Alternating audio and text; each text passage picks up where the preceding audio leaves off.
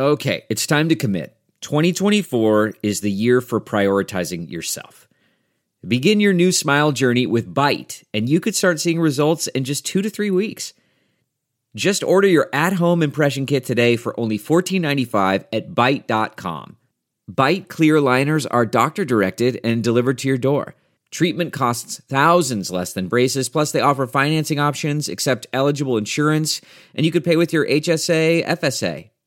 Get 80% off your impression kit when you use code WONDERY at Byte.com. That's BYTE.com. Start your confidence journey today with Byte.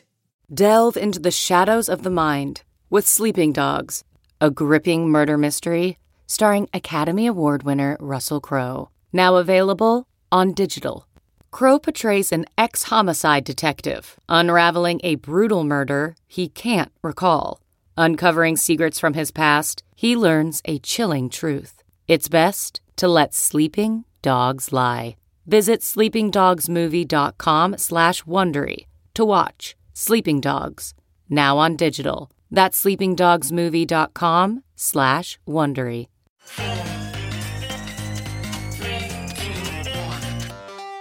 Welcome back to The Breakdown with me, NLW. It's a daily podcast on macro, Bitcoin, and the big picture power shifts remaking our world. The Breakdown is sponsored by Nexo.io and Exodus, and produced and distributed by CoinDesk. What's going on, guys? It is Sunday, April 11th, and that means it's time for Long Reads Sunday. Now, I'm not going to give a long intro to today's piece. I will only say this. The deeper we get into this Bitcoin cycle, the more that we're going to get questions about what Bitcoin means for society. We're seeing that a lot in the context of energy consumption, but I think we're likely to see it a lot in issues of wealth inequality that even outside Bitcoin are driving so much of the global discourse. Today's Long Read Sunday selection is by Bradley Rettler, who you may remember from my show on the philosophy of Bitcoin a few weeks ago. In March, he wrote a piece called The Rich Get Richer, the Poor Get Bitcoin. Can Bitcoin solve wealth inequality? And I'm excited to share it with you today. Introduction. Global wealth inequality is increasing. Meanwhile, government-backed currencies, where most of the poor save their money, are devaluing each year. Poor people lack access to banking and they can't get credit. This is at its most extreme in economies in crisis, but is true all over the world. Using Bitcoin can mitigate these problems and level the playing field for the world's poor as we work toward economic justice. Owning cash is a losing game. Between 2016 and 2019, the inflation rate of the Venezuelan bolivar was 54 million%. Of course, no Venezuelan wants to hold bolivars because they are worth less each day. For those who do have bolivars in their bank account, banks have strict withdrawal limits. Families use upward of 10 debit cards from different accounts in different banks just to buy groceries. Given the government's stranglehold on finances, the average person cannot easily acquire other assets, and their bolivars are also often confiscated by police or the military.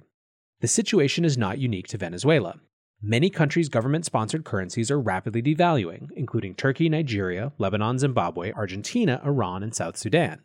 The privileged wealthy in those countries have no problem weathering the storm. They've abandoned the ship of local currency for the lifeboats of foreign equities and foreign currency.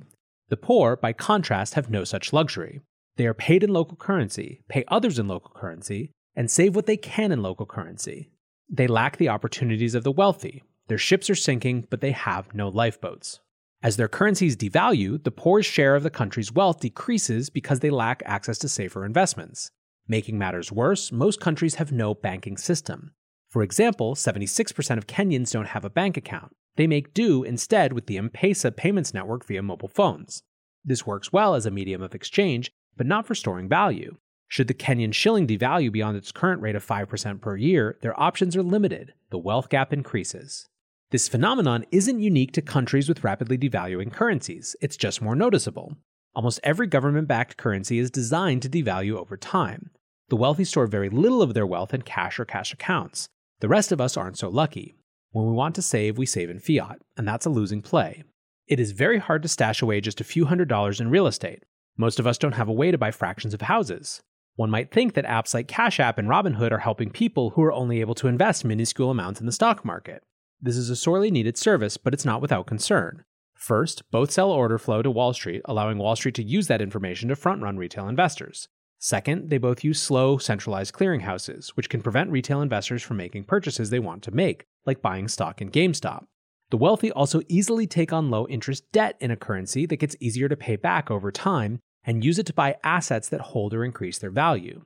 The poor cannot. They have less access to low-interest debt and so pay off debts less easily. Almost every country's currency is designed to devalue over time. This is a debt forgiveness program for the global rich individuals as well as rich countries. Looking for the best way to unlock your crypto's liquidity? Nexo.io is exactly what you need. Borrow against your digital assets at just 5.9% APR. Earn passive income with yields of up to 12%. And swap between more than 75 market pairs with the instant Nexo exchange. Try the Nexo wallet app to get the whole 360 degrees of crypto banking. Get started at Nexo.io.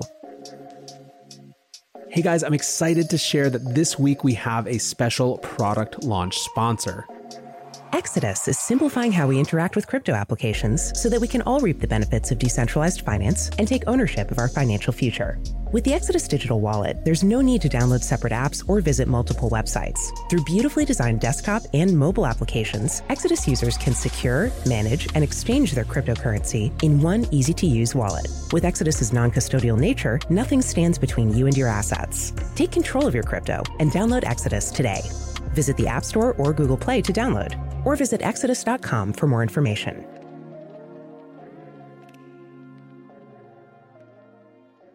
Owning Bitcoin is better. Bitcoin can help. Whereas governments can issue their currencies at will, for example, the US government printed $9 trillion in 2020, 22% of all USD ever minted, this is not possible with Bitcoin. The rules embedded in Bitcoin software dictate that its supply schedule will unfold predictably until there are 21 million BTC by 2140. The supply is capped at 21 million. And Bitcoin is inclusive. To buy some, you only need access to a phone or a computer with an internet connection or visit a grocery store with a Bitcoin ATM. It is significantly harder to invest in stocks or get a bank account, especially for those who aren't already socioeconomically privileged. The global poor can safely hold whatever wealth they have in Bitcoin without worrying about that wealth being devalued as a result of increased supply. Bitcoin is resistant to seizure, which also benefits those who flee oppressive regimes with their life savings. Cash is bulky and gold is heavy. Authorities and thieves detect and confiscate both. How does one get their life savings to their new country? One solution for many has been to keep Bitcoin in a digital wallet with a memorized seed phrase. To do this, one memorizes a string of 12 random words which can be used to unlock their Bitcoin savings when they arrive safely at their destination. And would-be thieves have no idea which random person traveling through an airport has such a wallet. Bitcoin can also help solve problems in countries with healthier economies, including the US, my home country. I'll talk about 3: credit, banking, and storing value. First, credit. Credit is a tool to build wealth. People who can borrow to, for example, buy homes or start companies, can then pay back the debt slowly as the currency devalues. But those who need it most get it the least. US history has also shown that credit is not extended equitably. The clearest example is redlining, where the federal government color-coded neighborhoods in terms of willingness to loan at various interest rates, and for those color-coded red, the Federal Housing Administration refused to insure mortgage loans to people living in those neighborhoods. These were primarily lower-income black people living in urban areas. This locked lower-income black families out of home ownership, which is the primary vehicle for rising to the middle class. Redlining was banned in 1968, but its effects are still seen today. Black families own 1% of the wealth in America today. They owned 0.5% in 1863 when the Emancipation Proclamation was signed. White families today have nearly 10 times the net worth of black families and more than 8 times that of Hispanic families. Being shut out of the credit market is economically devastating, and so people seek credit elsewhere. Each year, 12 million Americans, 6% of American adults, take out a payday loan, making it a multi-billion-dollar industry. The average loan is $375, and the average loanee pays $520 in interest. The second problem is a lack of banking. Over 7 million U.S. households were unbanked as of 2019. Unbanked people pay to cash their paychecks, to get money orders to pay rent and utilities, to get prepaid debit cards, and so on. The average unbanked family pays $2,400 a year on financial transactions like these alone, a whopping 10% of their annual income. The unbanked pay approximately $89 billion per year in total transaction fees. Bitcoin mitigates both the banking and borrowing problems in the US. In relation to banking, it's important to note that the unbanked still have income, but it comes in the form of checks that cost money to cash. Bitcoin costs nothing to receive and about $10 to send. And with protocols like Lightning that run on top of the Bitcoin network, the cost per transaction is pennies. If unbanked people were paid in Bitcoin and could pay bills in Bitcoin, the cost of their financial transactions would be minuscule, and they can easily and cheaply convert some of their Bitcoin to USD if they so desire. Bitcoin can also help those who have turned to payday loans. Such a loanee is often unbanked, and remember, the unbanked pay $2,400 per year in transaction fees. Cutting those transaction fees to less than $1 per year would mean that they'd keep the equivalent of $200 per month. Since the average payday loan borrower is $26 short per month, a significant majority of those who take out payday loans would no longer need to do so. They could avoid this predatory industry altogether. So much for banking and credit. Finally, consider storing value. There are systemic factors that make it difficult for people who aren't already wealthy to store value. Regulators tend to think that, for people's own good, they shouldn't be allowed to make risky investments, except the lottery apparently. So the rich get richer because of their access to stable stores of value like hedge funds, venture capital investments, and so on, and the poor do not. Holding Bitcoin at least keeps their money safe in a currency that won't devalue due to increased supply. One might think that holding cash in a savings or checking account isn't risky. First, not everyone can open a savings account. Bitcoin is more inclusive. Second, savings accounts aren't risky in this sense. Your money will be there when you need it. But they are risky in another sense. Your savings will be less valuable to you when you take it out. $100 in 1950 is worth $1,080 today. By holding USD for 60 years, it loses $1,000 in value.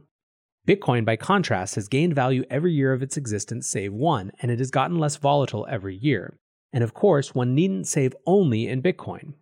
People deserve a vehicle to store the fruits of their labors. Some people have access to many such stores of wealth, but those who need them most tend not to. Bitcoin can fill the gap now, even as we fight for a more equitable and just system for all. All right, back to NLW here. I don't want to spend long on this, but I do think that the point that I want to make, and something that I've observed, is that I think that it's powerful to bring the conversation of economic justice into the Bitcoin narrative. Bitcoin has historic associations with libertarianism, and it makes sense why. It is a permissionless system. It does not run based on leaders. It cannot be compromised by leaders, and so is a natural fit for that ideology.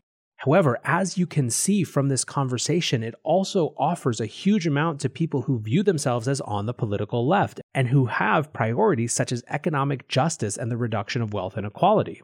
This is an asset that by definition cannot be limited to one group or another. It is available to any group for any purposes that it serves.